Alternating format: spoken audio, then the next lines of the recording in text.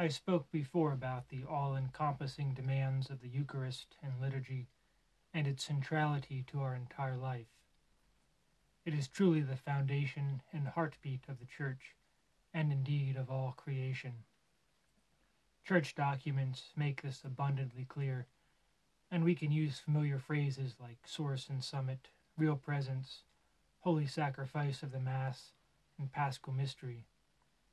The reality, however, is that it can be a challenge to remain attentive to what is really happening in the liturgy and to be attuned to Christ's presence in the Eucharist.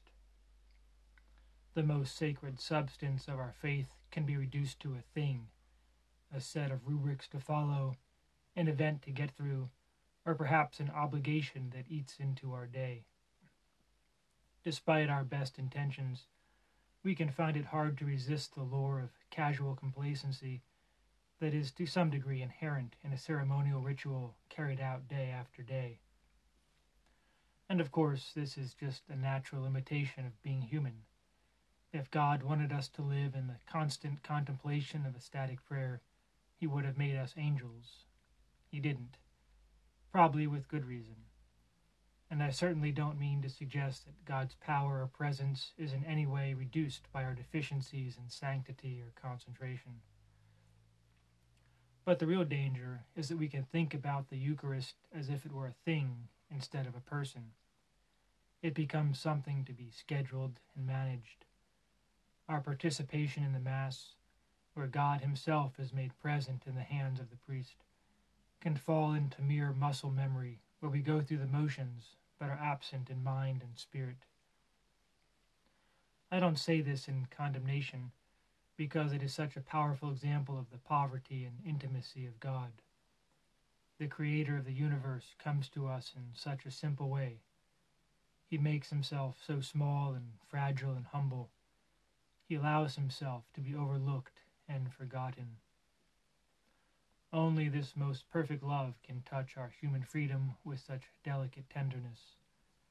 It is a love that invites and entices, a love that is more patient with us than we are with ourselves. It is this love which is present in each host, for God is love, and the Eucharist is a condensation of love, in which we consume him who desires nothing more than to consume us. By allowing Christ to enter and be absorbed into our very being, he is also drawing us ever deeper into his own heart.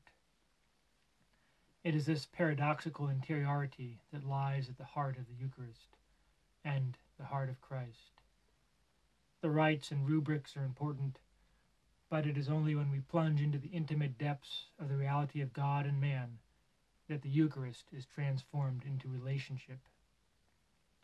With that in mind, I would like to continue with the story of Hezekiah and his liturgical reforms. The priest went into the interior of the house of the Lord to cleanse it, and they brought out all the uncleanliness that they found in the temple of the Lord into the court of the house of the Lord. And the Levites took it and carried it out to the Wadi Kidron. They began to sanctify on the first day of the first month, and on the 8th day of the month they came to the vestibule of the Lord. Then for 8 days they sanctified the house of the Lord, and on the 16th day of the first month they finished. Then they went to Hezekiah the king and said, "We have cleansed all the house of the Lord, the altar of burnt offering and all its utensils, and the table for the showbread and all its utensils. All the utensils which King Ahaz discarded in his reign when he was faithless, we have made ready and sanctified, and behold, they are before the altar of the Lord." Then Hezekiah the king rose early and gathered the officials of the city and went up to the house of the Lord. Then Hezekiah said, "You have now consecrated yourselves to the Lord. Come near, bring sacrifices and thank offerings to the house of the Lord." And the assembly brought sacrifices and thank offerings, and all who were of a willing heart brought burnt offerings. The number of the burnt offerings which the assembly brought was 70 bulls, 100 rams, and 200 lambs. All these were for a burnt offering to the Lord. and the consecrated offerings were 600 bulls and 3,000 sheep. But the priests were too few and could not flay all the burning offerings. So until other priests had sanctified themselves, their brothers the Levites helped them until the work was finished. For the Levites were more upright in heart than the priests in sanctifying themselves. Beside the great number of burnt offerings, there was the fat of the peace offerings, and there were the libations for the burnt offerings. Thus the service of the house of the Lord was restored, and Hezekiah and all the people rejoiced because of what God had done for the people, for the thing came about suddenly. Hezekiah begins his liturgical reform by cleansing and consecrating the temple, and then conducting the great rite of expiation, in which the priest and the Levites are sanctified and dedicated to the Lord. This grand, triumphal moment sets the stage for the celebration of the Passover, which had likely not been observed in Jerusalem for generations. These verses are full of details about the restoration of the temple furnishings, the extravagant sacrifices, the music, and the fervor of worship and thanksgiving. And yet, before any of this took place, we are told that the priests entered the interior of the Lord's house to cleanse it.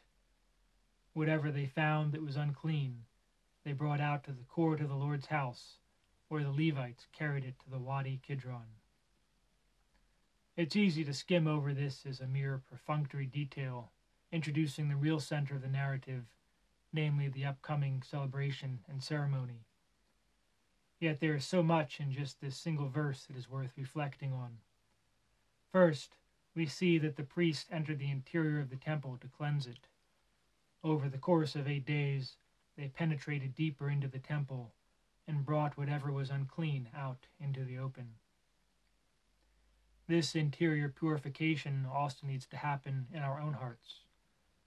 We all have things hidden away that need to be brought out into the open, and especially as clergy, we should be accustomed to delving into the interior parts of our hearts. But we also know all too well the pain and discomfort this can cause.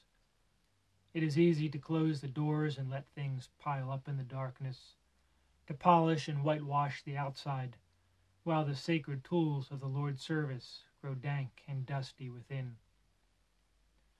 I suspect that all of us have parts of our heart that are closed off like the temple was. Perhaps some of us live in the suffocating confines of a heart that is blocked and barricaded, stifled with fear and shame and regret. We need to be willing to enter into the temple of our own hearts and pull out into the light all those things that make us unclean.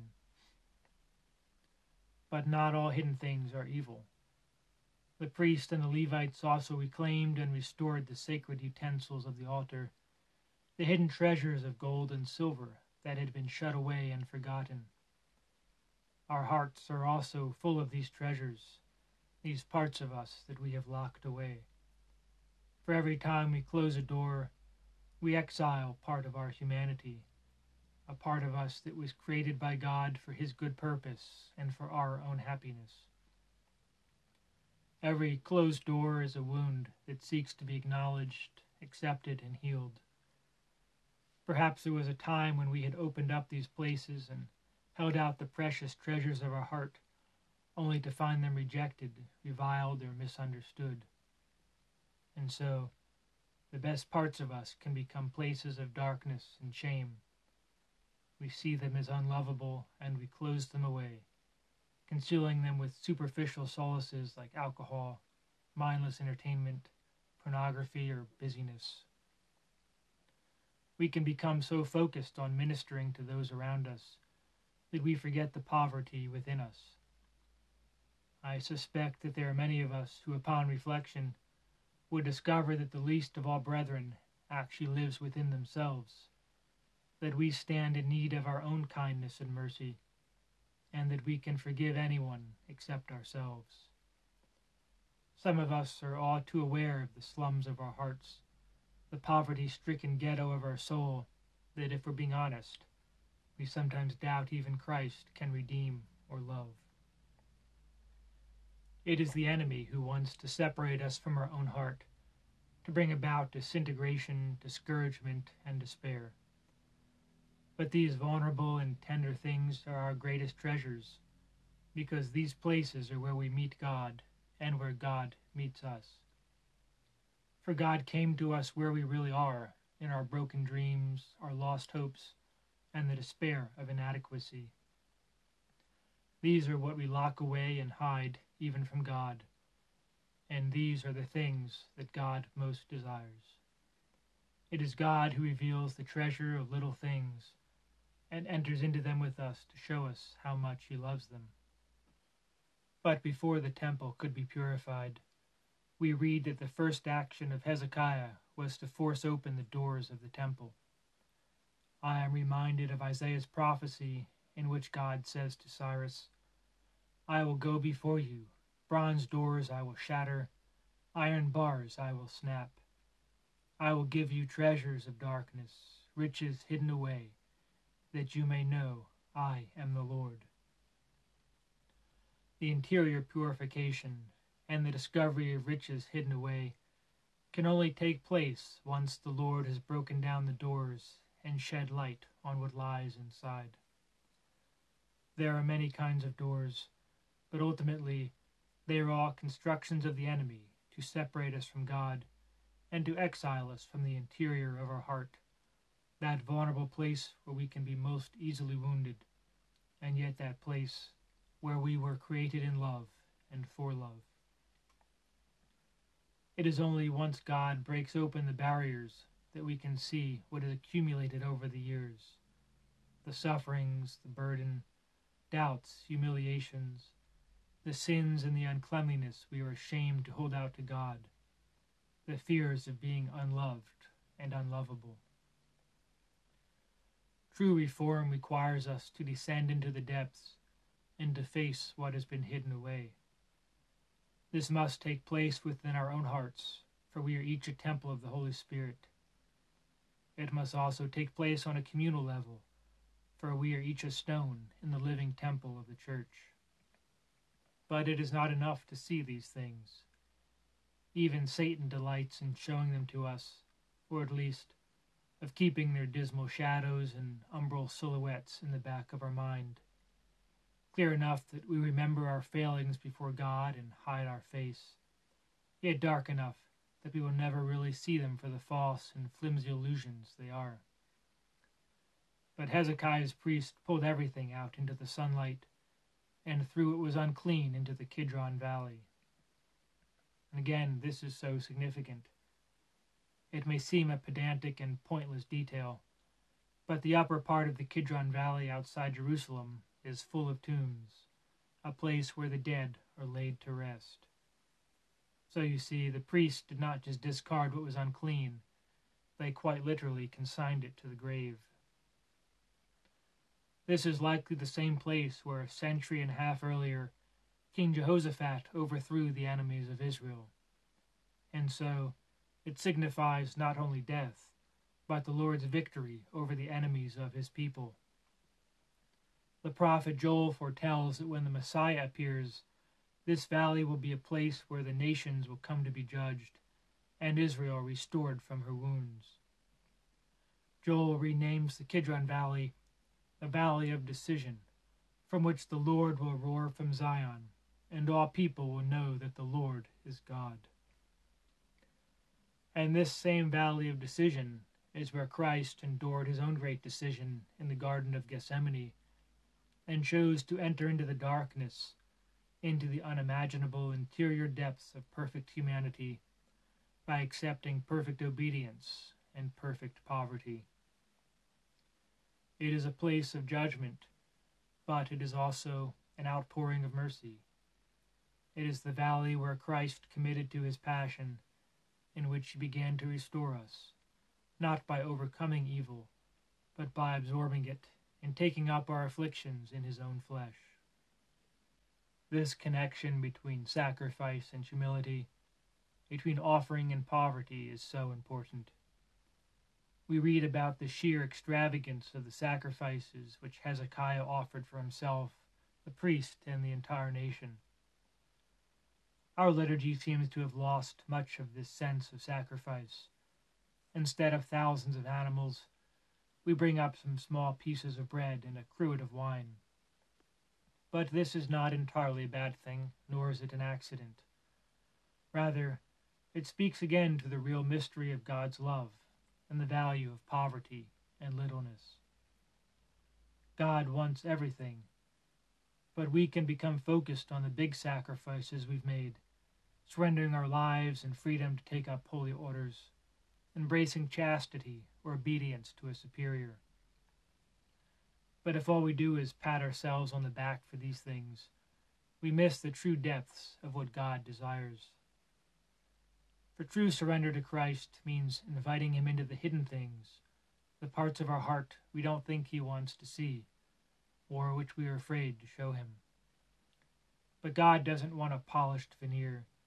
He wants our true treasures, our weakness and failures, our poverty and nothingness.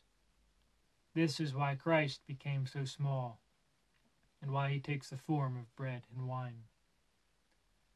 It is a dangerous thing to be vulnerable, and we all know the pain of being taken advantage of.